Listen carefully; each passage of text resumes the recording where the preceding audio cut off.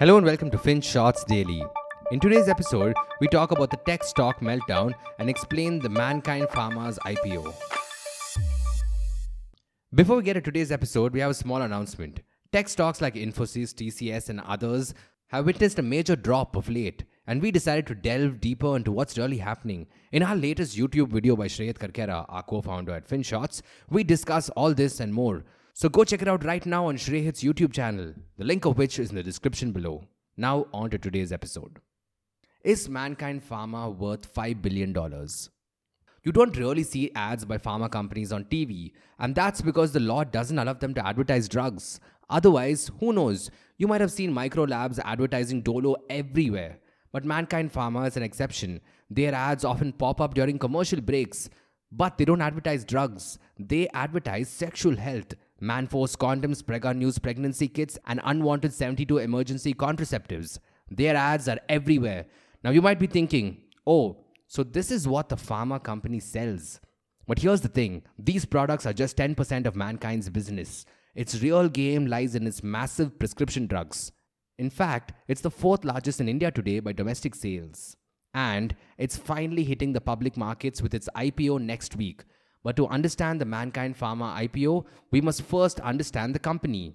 Now, back in the day, pharma companies usually emerged from the minds of PhDs or doctors, but Mankind was different. Rajiv Juneja and his brother Ramesh Juneja were mere medical sales representatives in the 90s. They weren't the ones concocting drugs and formulas. So when they started Mankind in 95 with 50 lakh rupees, they did things quite differently as well.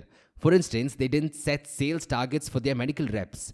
They didn't want a culture of, listen, if you don't meet your target by the 30th, we'll take away your briefcase. They wanted to keep the reps happy and keep the attrition low. So the sales folks got a commission for everything they sold. In fact, the eagle-eyed focus on sales meant that in the initial decade, Mankind did not even have its own manufacturing facilities. It outsourced the production, packaged it, and simply got its reps to spread the word. Now, you would imagine that this didn't worry the biggies initially. They simply thought that Mankind was just a fly-by-night operator, that it wasn't a serious threat because of its sales practices. But Mankind kept its head down and simply focused on offering better prices. For instance, in the 2000s, Mankind realized that erectile dysfunction was a problem plaguing over a third of men in India. And that back then the most popular drug to treat it was Pfizer's Viagra, which sold at 350 rupees a pop. Mankind jumped at the opportunity and sold their drugs at just 20 rupees. It was affordable for the masses. Soon Mankind commanded a 30% share of this market.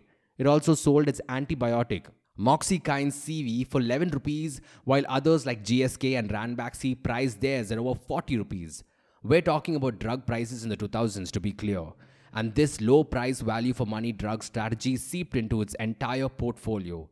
Mankind also did something else. They focused on smaller towns and cities that the others ignored. They went after the general physician and not the specialists. They wanted volumes and a bigger share of the prescription market. They needed doctors on their side because they couldn't advertise the drugs on TV anyway. It worked. But the true brand recognition and trust came in 2007. That's when they aggressively began marketing their sexual health products on TV. The company's sales skyrocketed from a mere 350 crore rupees in 2006 to a massive 4,000 crore rupees in 2016. Mankind was soon the coolest kid on the block, and everyone wanted a piece of it.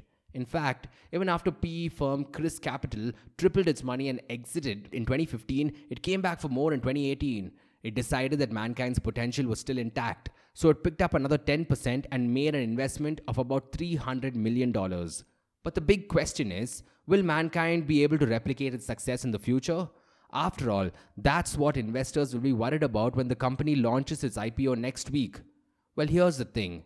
In the past year or so, Mankind is charting a new path. It's shifting from drugs for acute illnesses such as the common cold and flu to chronic therapies such as diabetes and heart disease. While the acute therapy business contributed to 80% of its revenues in 2017, it has now dropped to 67%. And it's making the shift in a few years.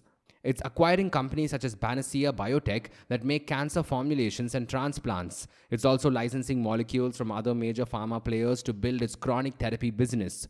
On the face of it, it's a good shift because acute therapies are primarily a pricing game when it comes to drug sales. On the other hand, chronic illnesses are on the rise due to lifestyle changes. And this segment not only gives them more pricing power, but the revenues are also more predictable. Because once a patient is put on a drug for a chronic ailment, it's likely to be a lifelong affair. These are repeat customers. But it's still not an easy shift to make. Because in order to make a mark in chronic therapies, mankind needs a different sales strategy than what it employed in its first 2 decades. They need to tap the top specialist doctors in the country and not general physicians. Go top down instead of bottom up. Because once you get the top specialist doctors in the country to sing your praises, the others will follow. But a sales force that can execute this might need a different skill set and approach. The question is, does mankind have the ability to make that shift? And not to forget that mankind hasn't made a name for itself as a big spender in research and development or R&D. Naturally, you would assume that R&D is the bread and butter for pharma companies. They need to constantly innovate. And in the past 3 years, mankind has only spent roughly 2.5% of all its revenues on R&D. It's lagging behind its peers. Alchem has spent 5% and Torrent sets aside 6.5% of revenues for this purpose. Despite this, mankind seems to be holding its own. In the past 3 years, the shift towards selling in metro cities seemed to be playing out well. Its sales in these regions have grown at a faster clip when compared to 9 of its competitors at 22% annually. And it's not even doing some really quirky stuff to build its brand and image. In 2022, it actually launched an OTT service called DocFlix for doctors that would have a bunch of medical content created by experts. How often do you see a pharma company do that, eh? Alright then, what about the valuations, you ask? Well, let's just say that it doesn't seem obscene. While analysts expected mankind to aim for a valuation of nearly $7 billion, it's 25% lower than that. And this means the price to earning or PE multiple is roughly 27. Its peers, on the other hand, seem to be priced much higher. Alchem Laboratories is trading at 40 times its earnings, and Torrent Pharmaceuticals is trading at a significantly higher PE of 65 times. The only problem seems to be that analysts think there's information missing in mankind's DRHP. For instance, Aquitas Research thinks that the only way to figure out what earnings multiple to give the company is to get more information on its business, on how its recent acquisitions are growing, and also if the consumer brands, such as condoms or pregnancy kits, etc., are growing faster than their drug business. But the split seems to be missing. It's a sentiment echoed by Yes Securities too. The analysts are wondering about mankind's high gross margins. Because while it seems to be doing better than its peers, Alchem and IPCA, they are not sure if it's due to the consumer brands or the drugs. There's also the fact that the company isn't raising fresh money for growth. Instead, it's the promoters, the Juneja family, and the private equity investors who are looking to cash out a bit. And that's usually a red flag for many investors. Anyway, will the decades of consistent success lead to people lining up for the IPO? Or will mankind's shifting strategy make investors pause and wonder? We'll know next week. Thank you for listening to today's episode. And if you want to share your feedback or suggestions, do drop us an email to hi@finshots.in. Until next time.